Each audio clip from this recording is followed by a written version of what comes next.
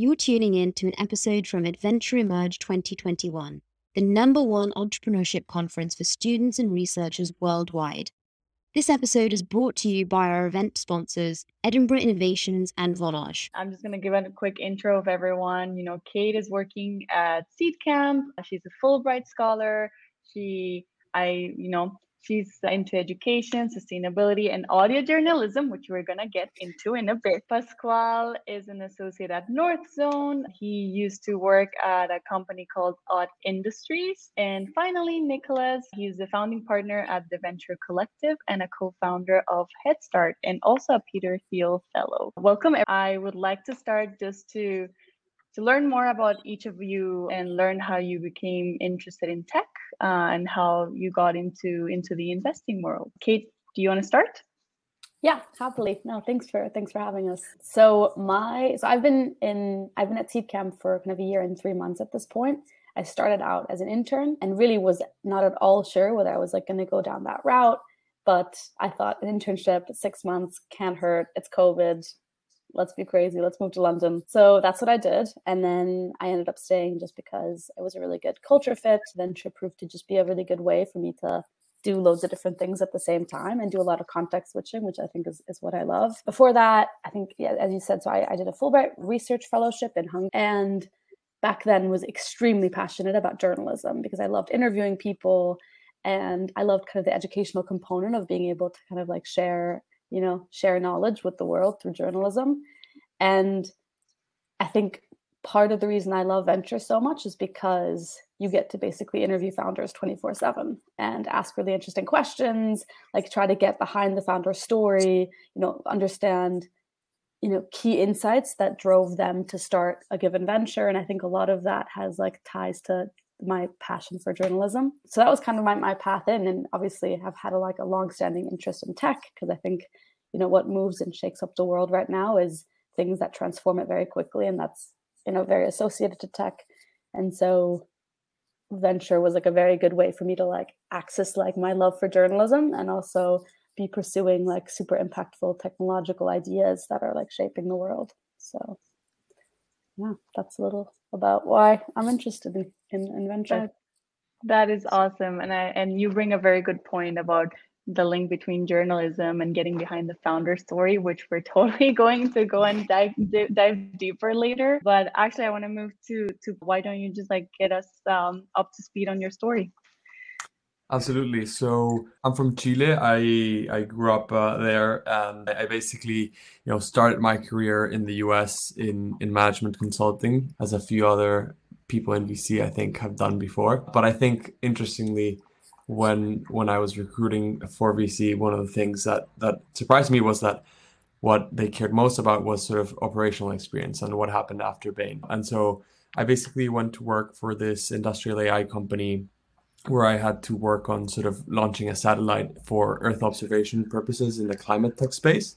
And so it was, very, very different stuff and way more interesting than sort of working on sort of petrochemicals in the Midwest. And so that's part of where, a lot of what I think really excited me as a kid, and we can talk about more about that later, sort of came back. And after sort of working at this company, I knew I wanted to surround myself by entrepreneurs and sort of emerging technologies. And I also think I have a very short attention span, and sort of that worked really well with venture because I get to look at very different things in one day, and I really enjoy that. And so I think much like Kate, and by the way, I think Kate's brother works with me at Northzone, and he's one of my favorite people there. So I haven't met Kate, but I'm sure we'll get along. And yeah, I think, so my background academically is in political science and international relations. I, this past year, did a master's program called the Schwarzman Scholars that was, focused on China and the rest of the world. And much of my sort of academic experience in many ways was around sort of how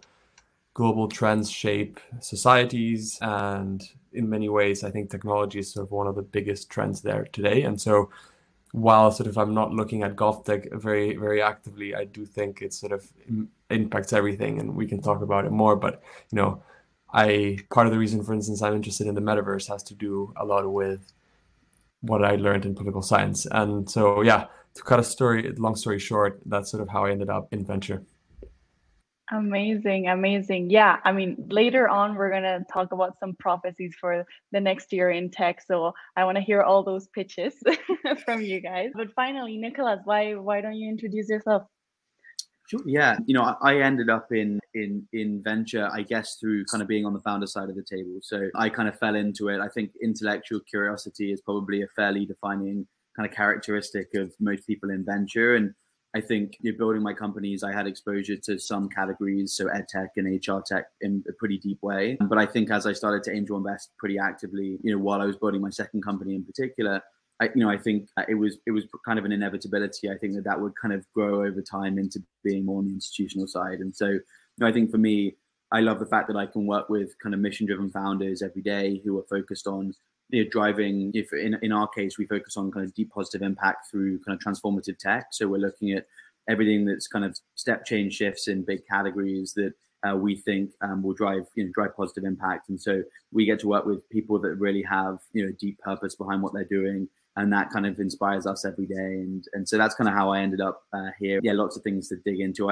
Pascal, I actually also spent a fair amount of time in China as well. So I was at PKU and yeah, so I'm sure there'll be some interesting things to talk about there as well. Awesome. Perfect. Well, I'm sure our audience is looking to hear all those stories. And actually, since everyone here is trying to listen to our stories about how to get into VC, and we have operators and founders on the panel today, I would love to hear more about each of your takes on like how do you build relationships with founders. What are like some key, like what do you value the most in those relationships? If anyone wants to take I'm happy to start. I mean, I think for me, it was like a pretty natural, I guess, progression for me around meeting founders. When I was building my companies, pretty much most of my friends were other founders. I did YC and the Till Fellowship, and kind of really was able to build a pretty big founder network. And that was kind of how I was doing I guess, before it became institutional. It was just knowing interesting founders who were building interesting companies and being a very small part in their journey and trying to be helpful. And so I think for me, kind of as I transitioned onto the venture side, the natural progression was trying to be the most helpful person I possibly could before an investment and after an investment, and trying to be the kind of the venture fund, I guess, it reflected everything that I wanted in investors that I raised capital from with my companies. And so I think the founder to founder, not everyone on our team has a background of being a founder. Some were operators, some were other venture investors, some, from a finance background. And so everyone has slightly different ways of going about it. But for me, it's always like founder to founder. I think once you get that relationship, in a very competitive market, it allows you to get more allocation and competitive deals. It allows you to, prove your value early. And I think that kind of being able to relate is really powerful as well. Absolutely. I totally agree. Empathy is like also one of the key ones. Pasquale, I'm actually curious to know more about your opinion, since you were also on the operator side. Ooh, I think you're and mute. You're muted. It has to happen. Yeah, I mean, for me, I guess I definitely wasn't in YC or had sort of this sort of crash course sort of expose into a bunch of founders or investors. For me, and perhaps this is encouraging to hear for other people, but I think you can build that network with founders. And I think I would really lean on the stuff that really interests you and sort of stuff that you've had exposure to, and sort of use that as a door into that world. And so, for example, for me in this company, a lot of what I was doing on one hand was sort of very much Earth observation stuff. And on the other hand, it was sort of very climate focused. And so those are the conversations I started having. Initially it was with founders that were building things that I thought we could partner on for the company I was working in. And sort of eventually, I think you hit sort of a critical mass where sort of network effects start to take place. And so I think it can feel very manual or very sort of clunky at the beginning, but I think it's a game of patience in many ways, and also of sort of staying honest to stuff that really interests you. Because I think if you're meeting people or trying to connect people and you don't really, or you're not really passionate about what you're talking about or what they're doing, I think that comes across. And so, yeah, I think I sort of really encourage leaning on the stuff that interests you, or where you have perhaps a differentiated edge in some way and can have an opinion on something early on. Absolutely. And I hope the audience is taking notes on all of our different industries of favor so that they can later on reach out. But yeah, Kate, any audio journalism passions that we can bridge? I think the only other thing I would add is two things. So one, I moved to London in January, and so I think like always saying yes to events and yes to like opportunities to meet new people, I think is like one way that I just try to, meet different founders, build rapport with different founders, and just being in like that yes mindset the whole time. And then the other thing I think, which is super valuable, a friend of mine just spoke about this a couple of days ago to me. He was telling me that you build your reputation as a VC off the past emails that you write. So when you don't see a fit between the company that you're looking at and like Seedcamp in my instance, a lot of times it's very easy to brush that founder off and be like, well, I'm looking at something else now because you're so busy. But first off, you need to keep in mind that these people have dedicated their lives to this company, right? They're building something and their whole heart, they're thinking about this 24/7. And not being respectful of that, I think, is a huge flag and something that founders remember and founders also talk about to other founders.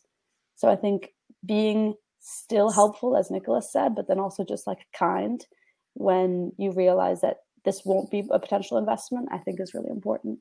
Yeah, that's so true. I would, the only thing I would add to that is like, I think the best thing that can happen is that you pass on a founder, but they still refer you to other founders. I think that's I think you've like kind of nailed it once you start getting those referrals. Absolutely. And I think that's also part of the due diligence that founders need to do, right? Like, you shouldn't take like all the money of the world. You should like select your investors that you can work better with. Talking about due diligence, just to give more transparency to our audience, can we talk about different parts of the due diligence, the hard ones, the ones that you like, the ones that you do unexpectedly? Let's say, for example, I work at an impact fund, and obviously my favorite part is impact measurement and management. Any favorite parts? Or also we can talk about the more dreadful parts as well. I can start this one because I think Seedcamp does due diligence in a very different way than like a place like a North Zone from Pascal, for example. So we are a pre-seed and seed fund investing as the first institutional check into a company. At that point, you might have a company. It might not be incorporated. You might not have an MVP. It might just be one or two people. Like there is very little to due diligence at that point, apart from like due diligencing the founder through like founder reference calls or like asking around about the founder and just getting on a call to understand their product vision, their go-to-market strategy, like what they're thinking about building. And so I feel like Seedcamp has almost the benefit in many ways of like not really being able to do a lot of due diligence and more like going off like, the minimal interactions that you do have with them. So there's not like one thing I hate. I mean, after we invest, we do like a KYC report. I thankfully don't have to touch that. So that would be probably my least favorite if I had to do it. Yeah, I mean, really good point. Please go ahead.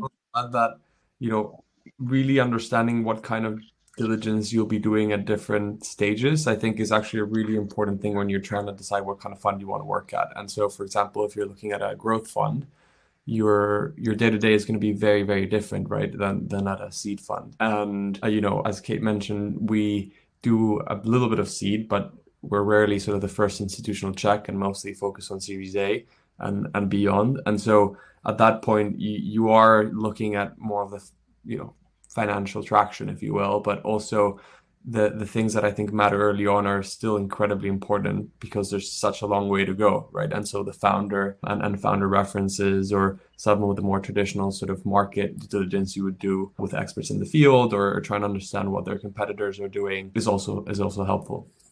Yeah, and we're pretty similar. We're first check or second check-in investors, so pre-seed and seed, and so quite similar to Kate. I think for us, like we're very thesis-driven. So I think most of what we do at the beginning, other than working out whether we think we can get on well with the founder and we believe in their kind of mission and what they're trying to do, is really just working out whether we think the version of the world that they want to build is the version of the world that we kind of agree with and align with, but also kind of from a thesis perspective, we care a lot about defensibility. We care a lot about kind of step change shifts in big kind of categories, and we care a lot about kind of the positive impact that they can drive. And so for us, a lot of our filtering is less around the specifics of the company other than the founder and the basic fundamentals of the business model.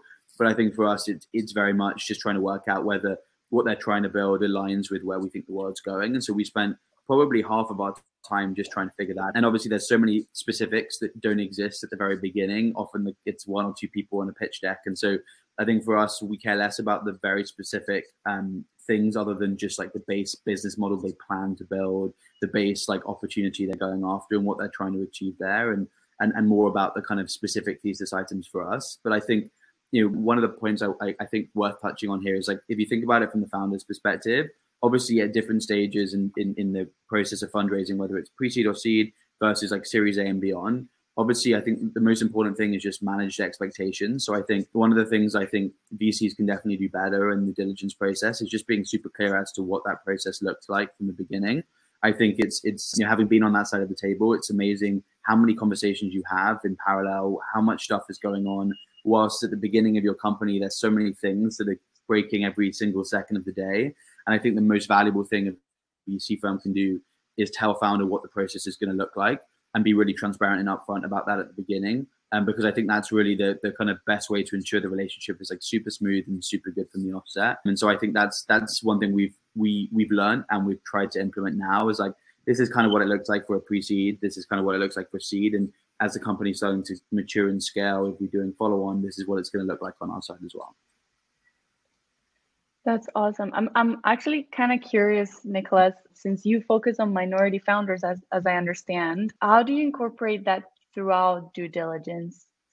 Yeah, so I think the purpose of the firm is less specifically just to invest in minority founders and more specifically to try and give access to capital and networks to those who don't have access to capital and networks. So for us, underrepresentation is both diversity, but also where people came from, whether they have access to the kind of networks that some people do inherently. I think, if you're a second or third time founder and you live in Silicon Valley and you've raised capital before, there's a very specific path you can go on. You often don't need to raise a pre-seed. You often don't need to have that much. And so our whole strategy is around like, not just, I guess, whether we think the opportunity is interesting, but also whether we think we can meaningfully help the company. And for us, meaningful help is not just we can connect you to these 5 people, but it's like, can we operationally kind of remove some of the roadblocks that kind of sit in the way for you. You might be a product-centric founder, but have weakness around go-to-market. You might have no network of talent to hire and have a really hard time hiring your first 2 or 3 people. And for us, it's trying to think about what those things are. And so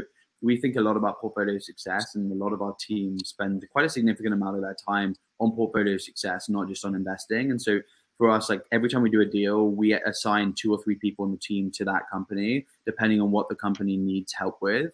Some of that is around network leverage, and we've built this kind of community that sits alongside TVC to kind of help founders connect with people they wouldn't be able to connect with ordinarily. But I think part of that is just like operationally, how can we help? Like, is it around product? Is it around go-to-market? Is it around people? Like, what is that? And I think for us, that leans ourselves to supporting people that don't think they've got everything figured out themselves. And I think that's a kind of a self-selecting process. And so that's meant that we have a pretty diverse funnel of companies coming in and like very diverse portfolio relative to most other firms. And I think that's just kind of what we aim to be and aim to do. And we pass on companies where we just don't think we can be very helpful to the company, and we just don't think that we can make that meaningful impact to them, because that's a whole part of our strategy. It's like we get to know people and we build our ownership and build our relationship with founders over time based on the goodwill of what we've built together as a team and partnership. So.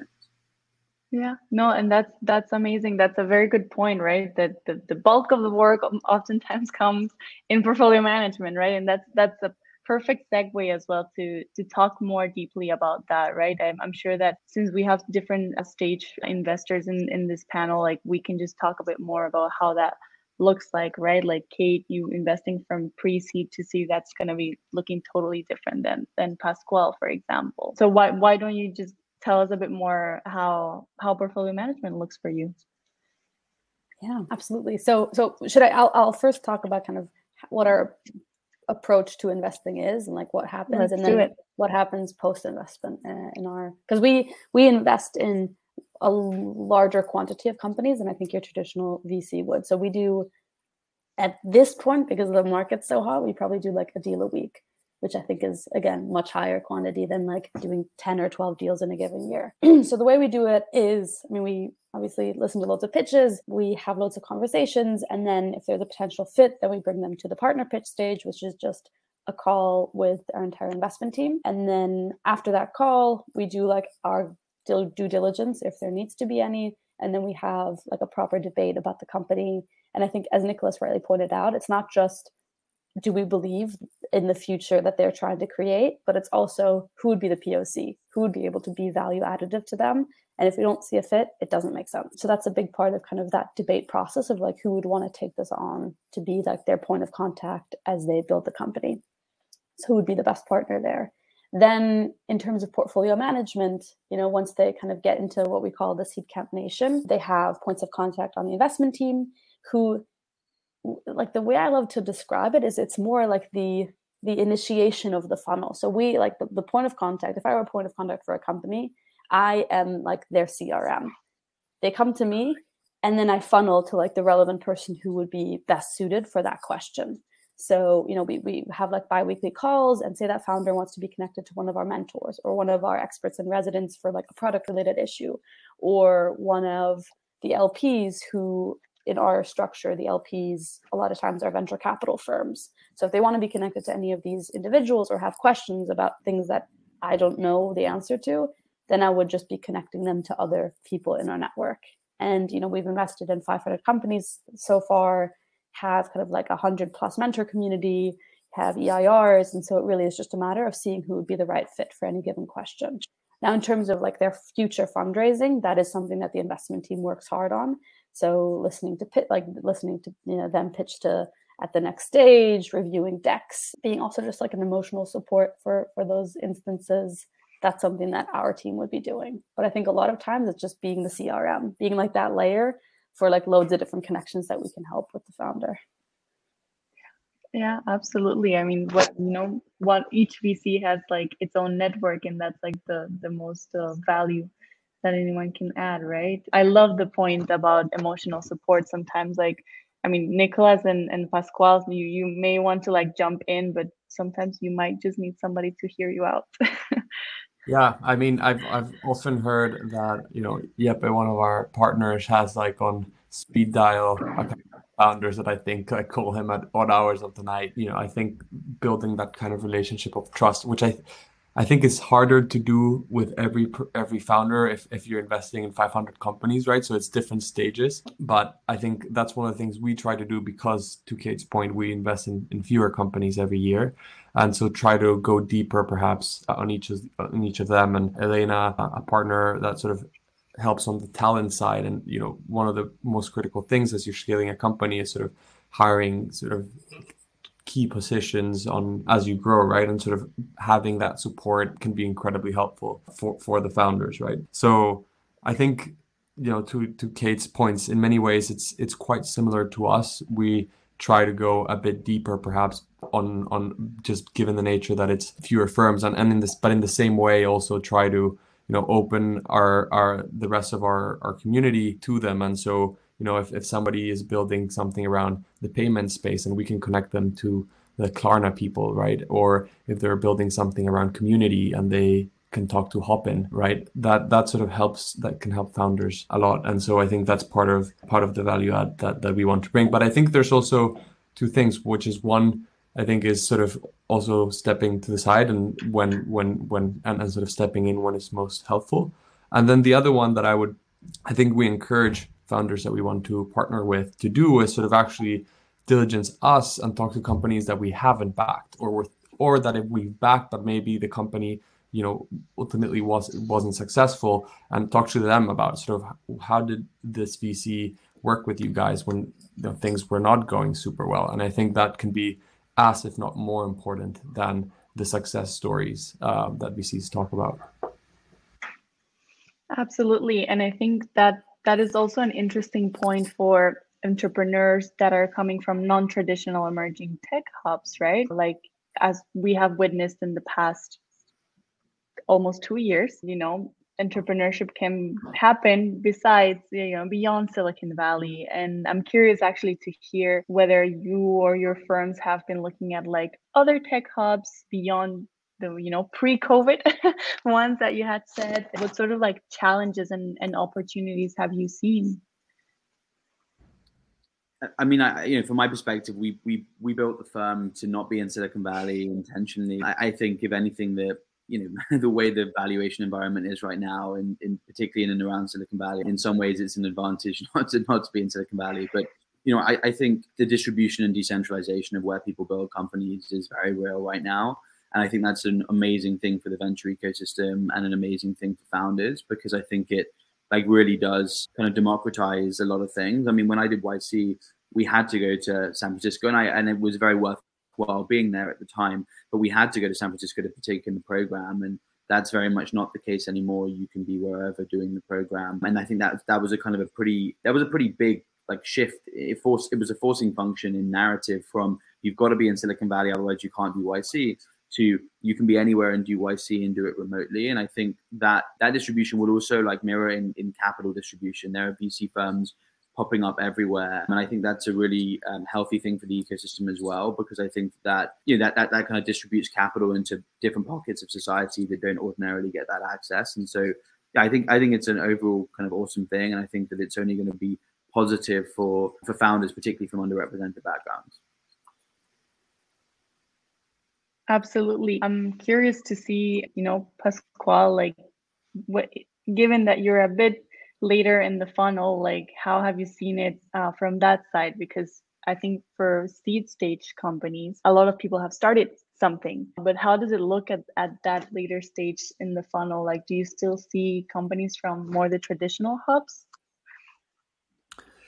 Well, I think the great thing about it is that after you've had, a few successes of companies from the non-traditional hubs, you create sort of communities are created of people that now have knowledge of how to build sort of billion-dollar companies that then sort of go on to do their own thing or advise people in their community, right? And so it's maybe hardest for the first 1, 2, or 3, but I think eventually you start hitting some sort of critical mass where it becomes increasingly possible. And I think, to Nicholas's point, because of the distributed nature post-COVID, people are also increasingly, going to live other places as well. And so there's more movement of both talent and capital that sort of follows that. And I think that's the case, in later stages as well. I think we're only seeing the beginning of it. I'm from Latin America. I think there's been a craze around VC this past year there today, right? But I think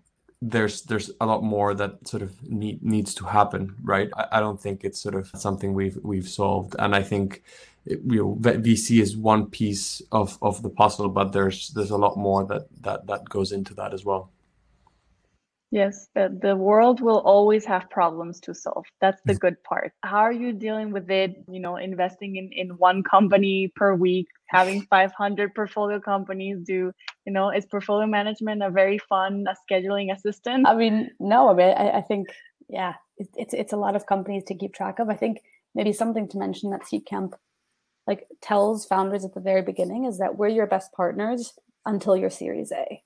And at that point, we kind of pass the baton, because when you're like, for example, Hopin, the founder, Johnny, like we invested at pre-seed. Founder Johnny like worked at our offices for 9 months, and then he just took off. And he doesn't want to be chatting to us on a weekly basis. He doesn't need our office space. He has plenty of that. Like, I think you just need to know what you're good at in like as part of like a venture capital firm, and then just go to that. And like, we don't invest at Series B, C, D, although we do like follow-on investments into the companies that we have already previously backed. But so you really hyper-focused on like kind of the earliest stage companies, because that's where you can add the biggest value, and that's where they don't have other partners. So that's where you are the partner. And so I think it's just a matter of prioritizing. Yeah, amazing. I want to, before we move into, a more industry-related talk, I want to get, pick your brains on more like thinking for people who want to get into VC. What has been your biggest learning, whether, you self-realized it, or maybe you have a mentor that like, helped you through the process? What would be that learning? I'm happy to go first, as I think I may have been the one that has joined most recently, so it's very fresh. But I think a few things. Probably the first one is patience, and I think it's just something that can take a short period of time or can take a very long period of time. And I think there's definitely luck involved, but I would definitely advocate for patience. I think it took multiple months for me, and I think multiple attempts, and I think, for instance, had I gotten the interview I had with Northzone at the beginning of my search, I probably wouldn't have gotten the job because I wouldn't have had the experience, at the case studies, or my understanding of where I wanted to focus sort of crystallized enough to get through that process. But having said that, I do think focus is probably one of the things I found most helpful. And what I mean by that is really trying to understand what are the things you want to focus on, what is a stage, what is a sector, and that way you can also filter at the kind of places you want to apply to or focus on, and in a way be a bit more differentiated in your application and the kind of value you can seemingly provide for them. I know that feels a bit abstract, but to illustrate it a bit more, I think when I started interviewing at a few growth places in a geography that I wasn't, I think, necessarily super interested in. And so it sort of takes maybe a few runs to sort of narrow down what that looks like. But I would encourage sort of focus about and patience. Amazing. I think my learning has just been like, I totally resonate with what you're saying, Pasquale, about having focus. But then I'll kind of say the opposite. Like, explore as much as you can in your in the realm of your hobbies. And what I say with that is, like, you should really, like, I think people sometimes they have so many ideas for like side projects that they want to do, but then they get like tired, or like, you end up saying, well, it's probably just maybe more valuable to like do one more case study prep. And I like totally disagree with that. I think like the more creative you are on like your hobby side of things, like the more, like, if you're like interested in creating content, if you like, are like an artist, like, I think the more you do on that, the more creativity you can see in the world. And I think in this industry, like, seeing the creative spirit behind the founder, I think is like one of the most valuable traits that you can have. And so I would say, like, focus on your hobbies, because that's what I've done. And plus it doesn't burn you out. So that's good. Yeah. That's also the difference between seed stage and later stage, guys. So Nicholas, learnings, takeaways?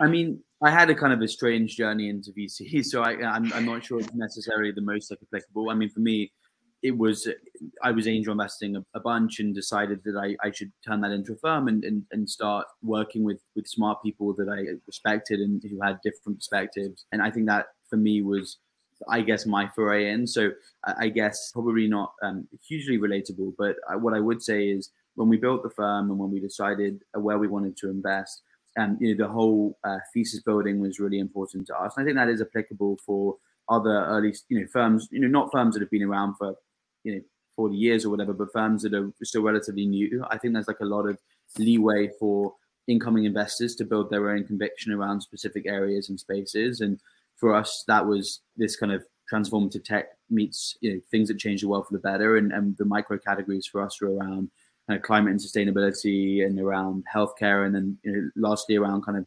democratizing technology, so things that are kind of improving everyday outcomes for everyday people.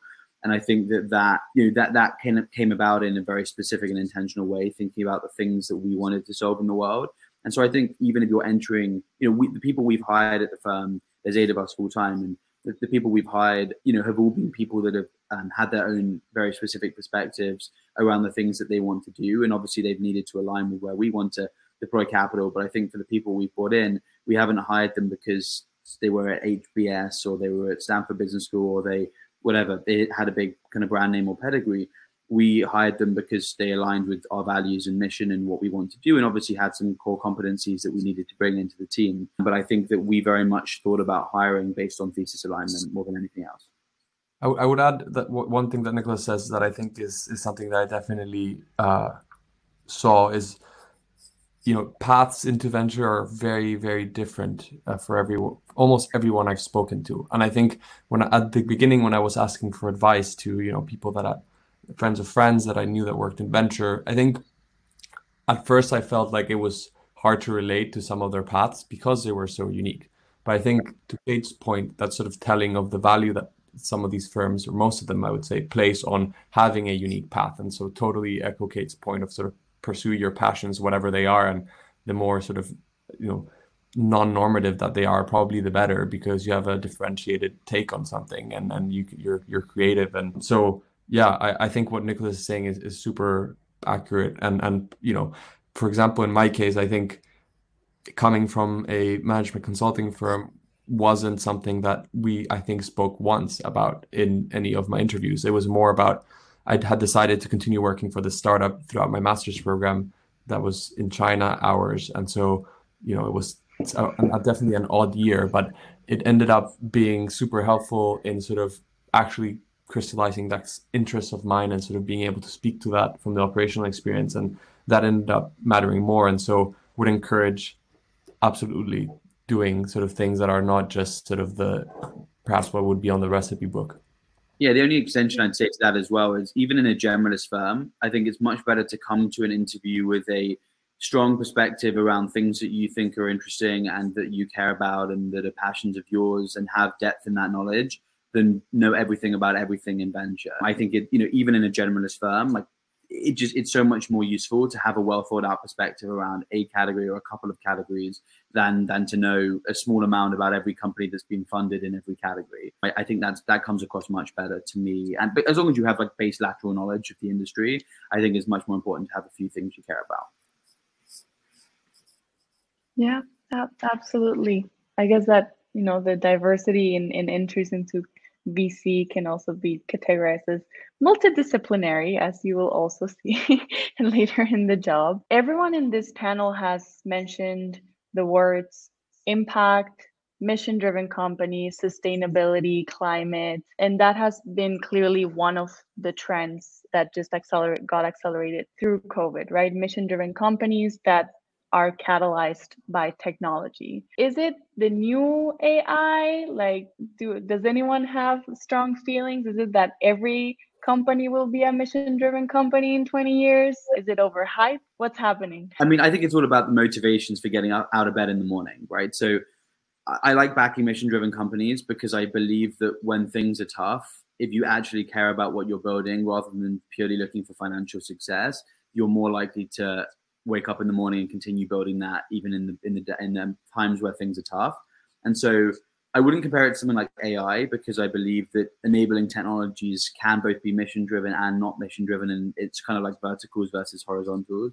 But I do think that over the next like 10 to 20 years, it's going to be increasingly important for founders that I back, and I think founders that a lot of people back, that the things that they're building, and that doesn't mean that it has to be like curing cancer or solving climate change in an absolute sense. Like, it can be, there's a whole variety of different versions of impact. But I do believe that the founder caring deeply about what they're trying to solve is very important. And I feel like that kind of purpose-driven mentality tends to be likely to be the kind of catalyst for a lot of founders in why they build those companies. And so I do think that it will feature in almost all companies that do well over the next 20 years.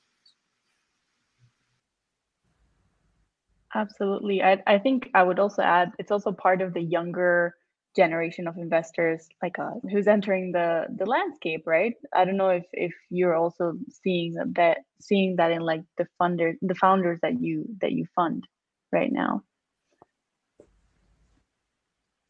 Kate, Pasquale, any speeches? No, I can go ahead. I mean, I think ultimately, like, the biggest companies are the companies that solve, like, in many ways, the biggest problems, really, like, in short. Now, in like a very scalable way, and then there's like a lot of companies that are solving massive problems. It's just much harder to scale, but like ultimately, big problems create big opportunities. And so sustainability, climate, like the things that you discussed, I think every single person will like be affected in some way. And so it makes sense that a lot of founders are tackling that big problem, because it's just, a big opportunity, because it's going to affect everything. I mean, from like city politics to like every single business to day-to-day life of an individual. And so that's why it's an exciting space to look into. I think on the impact, but I mean, Nicholas, you said it so well that like, you really need to be backing founders that are like, 100% convinced that like what they're building can like change the world, and who have that passion. And a lot of that passion comes from having purpose in life, which a lot of times is associated with impact. And so you definitely see that, because if you wanted to make money, I think there are a lot of easier ways than starting a company. You could just take one a more traditional route. And so I do see a lot of founders who kind of have a huge drive towards impact. Yeah, I mean, I echo that. I was speaking to a founder earlier this week that's building a circular economy company around sort of refills as opposed to one-use containers, and it's he'll be the first one to admit how hard it is to drive behavior change, right? Like it's one of the hardest things to do. But hearing him, it to him it wasn't even part of the conversation that circular economy is a multi-billion-dollar opportunity, because it needs to happen. That's a given. And he will also be the first to admit that he wasn't sure, he's unsure if he'll be the one to sort of like be the unicorn there, right? But the opportunity is just so clearly big financially, and there's such an ethical imperative also added on top of that it's that sort of enthusiasm and sort of mission-driven opportunity is just contagious also, and it's incredibly exciting to hear someone that is so passionate about this talk about it, and you also want to be part of that mission as well, because it feels right.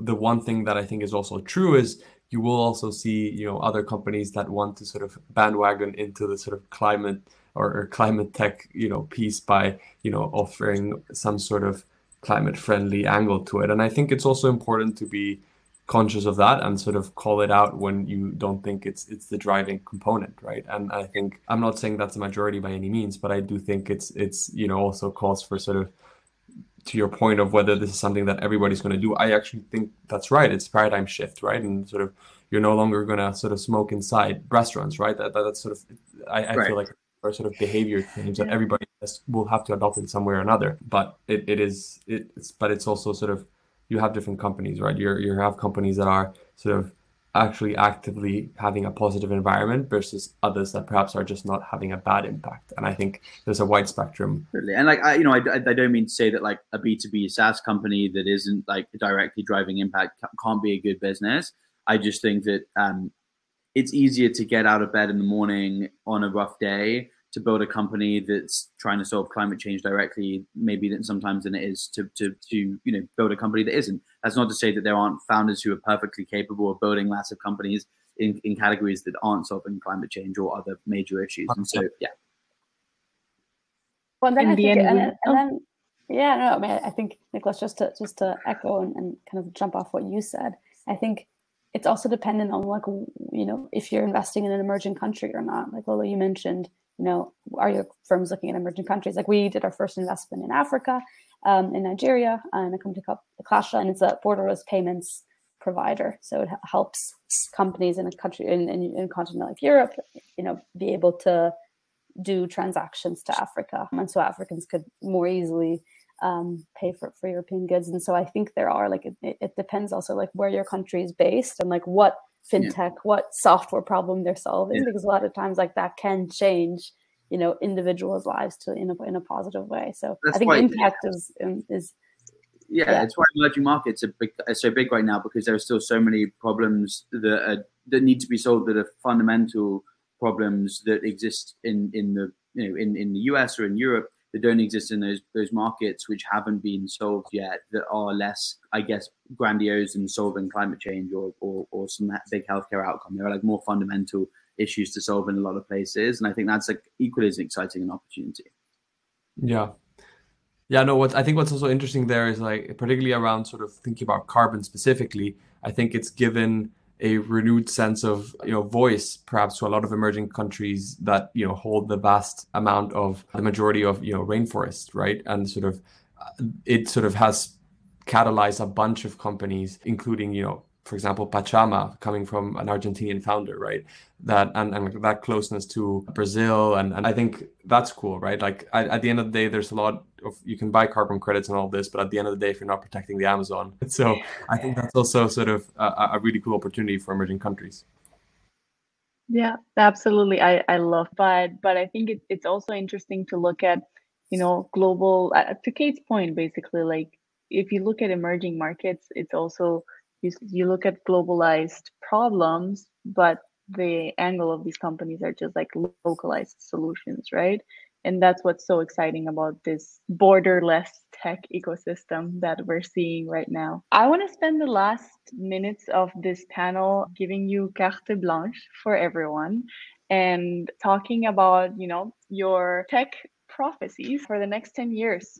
What's going to be interesting? What's going to grow? While we're waiting really to hear about this metaverse thesis of yours. It's in very rough shape, let's put it that way, but it's something I was thinking about this week. And if I'm honest, I think I've been somewhat skeptical about the metaverse over the past few months. And I think one of the thoughts that made me change my mind, and I'll get to that in a second, but before I get to that, I would caveat this by saying that when I'm perhaps more bullish on the metaverse more broadly, I think I don't mean a sort of surrogate, alternate dystopian reality where we just live through the metaverse, right? To me, it's more on sort of the augmented experience or augmented reality side of the world. But to bring it back to my original point, I think one of the reasons I do see a sort of societal undercurrent that could provide some of the momentum you need to see solutions like in the metaverse that would actually get a bunch of traction with a sort of massive appeal. To me, one of the reasons is sort of that, and this is a very personal opinion and sort of reading, but I do think we're sort of edging largely due to digitization to sort of a post-state, world. And I think in that sense, sort of when you think about historically, sort of a shared sense of national identity has been enough to identify holders that you sort of feel closeness with, or you optimize for it within a nation state. I think as that sort of largely gets eroded over time, you might find affinity to others more closely in the metaverse, right, over other characteristics that are not necessarily just the place you're born. And similarly, if NFTs, back if you're thinking about CryptoPunks, may seem ridiculous at times to some people, I think if you think about it as, a building block of sort of modern society, which is sort of private property, or right, then if you combine those two things, I think I couldn't tell you exactly what it's going to look like, but at least those two things to me are exciting, and I think there's something there that merits attention. But I welcome any dissentment. No, if so, I that's an extremely interesting way to like combine like your thoughts about political science with like this start of the metaverse world. Super interesting to hear that. I think, to be honest, this is just, I feel like I'm like on the bandwagon a bit late, but I feel like a couple weeks ago, it's like the first time I was like, wow, I'm probably going to buy an NFT sneaker sometime soon. Like the first time I was like, I'm not like, it might be like not a minority small thing, because when I think about like, when I get up in the morning, I make coffee and I'm in like the real world, and then I sit down, and if I'm working remotely from home, I zone into like emails, which is like my like house inbox almost. Like I'm like literally entering a different world. So it's already happening, but it seems very unreal. And so I think all these like additions of like, being able to I have like an NFT sneaker, like that, I think that's just ways to make this digital world that we already live in and spend so much time in more authentic. And this is the first time I was like, wow, this is not going to be horribly scary. Like there could be a good outcome of something like this, whether it's like having like NFT. I mean, Seedcamp has done loads of NFT bets and bullish on this space, but I think this is, a couple of weeks ago was like the first time it just dawned to my head. I was like, wow, this is not going to be just a minority. Like this could be happening because we're already living in the web in so many different ways. Yeah, I mean, look, on that topic, I could talk for hours, but I think I'm inclined to agree that the kind of bridge between the physical and digital world is like inevitably here to stay, both from like a political and geopolitical, I guess, stance, but also financial infrastructure, and there's a whole bunch of things going on there which I think are very interesting, like disintermediation of the middleman in business models. I think new incentive mechanisms for creation and engagement. There's a whole bunch of amazing stuff I think going on that you can use blockchain, crypto, and NFTs and every the whole category for with both within the metaverse and outside of the metaverse. I think other areas I think are really interesting right now. I think kind of the evolution of the space economy and actually the reality that exists in the very near term of what we can do both from a R&D, telecoms, biomanufacturing, etc. perspective in space. Now that there are viable ways of accessing space right now, I think that's pretty interesting. I think the kind of synthetic biology category is still super interesting and nascent. Everything around kind of the kind of data meets biology kind of category, and there's so many different things there, both in climate and in healthcare. There's loads. I mean, on like quantum and what's going on with quantum, and I think that's actually probably a less than 10-year reality as well, and that changes the game for a lot of things as well. So I think there's some really interesting deep tech innovations that are going on right now that will. I really think the rails that we run the world on right now will be completely different in 10 or 15 years from now in all different ways. That's like computers, that's like biology, that's financial infrastructure. I mean, there's like so much stuff going on right now. The rate of innovation is absurdly fast, which is very cool. Yeah, there to Kate's point about, I don't know if I jumped on late to this bandwagon. I think in both, well, basically every industry that you all mentioned, metaverse, synthetic biology, space, it seems like everything is happening in a week. But recently I listened to this podcast that defined it to me very clearly. That was like, we are short term late, but long term super early. And the next 10 years are just going to be super fast and super exciting. Yeah, I would also use that cue to say, no topic is too scary, and I think try and just dive into it, and eventually, maybe I think you'll get there. And I felt the same way. I think with Kate, I feel a bit late to that bandwagon, but I think if it takes you to write one good podcast or something to sort of maybe spark your curiosity in a way and spend time on it. And one last thought that I think one thing I've been thinking about a lot is, and sort of going off of the AI trend, is I think are fairly close to AGI, like artificial general intelligence, and I think we're not talking enough about how to regulate or make decisions about those systems. And so I think basically where I'm going with this is, AI ultimately is about optimizing a set of outcomes, right? Or optimizing a certain group of individuals for the benefit of a certain group of individuals. So how do you define who those stakeholders are?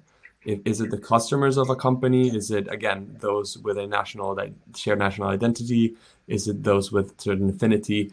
Should it be, and going back to climate change, current generations as opposed to future generations, right? Because short-termism has largely gotten us where we are today. But then brings some very scary questions about, the more short-term nature of how we approach democratic processes today. So, and I don't want to open that kind of worms, but that's something I'm thinking about. Same with financial technology as well. I mean, the decentralization of like the financial infrastructure and governance infrastructure of society is like the same kind of worms from a different angle. And then also how you build companies. Like Pascal, you were mentioning, you were speaking to like a circular economy, startup that uses a different business model. And I think there are a lot of exciting things on happening on not just what you build, but how you build it. Totally. Yeah. Well, thank you all very much. If you have any last thoughts to encourage the audience to get into VC, more companies, more investors, we need everyone here. But I want to thank you all so much for being here today, and please keep investing in mission-driven companies. We will. Thank you so much. Awesome. Thanks so much.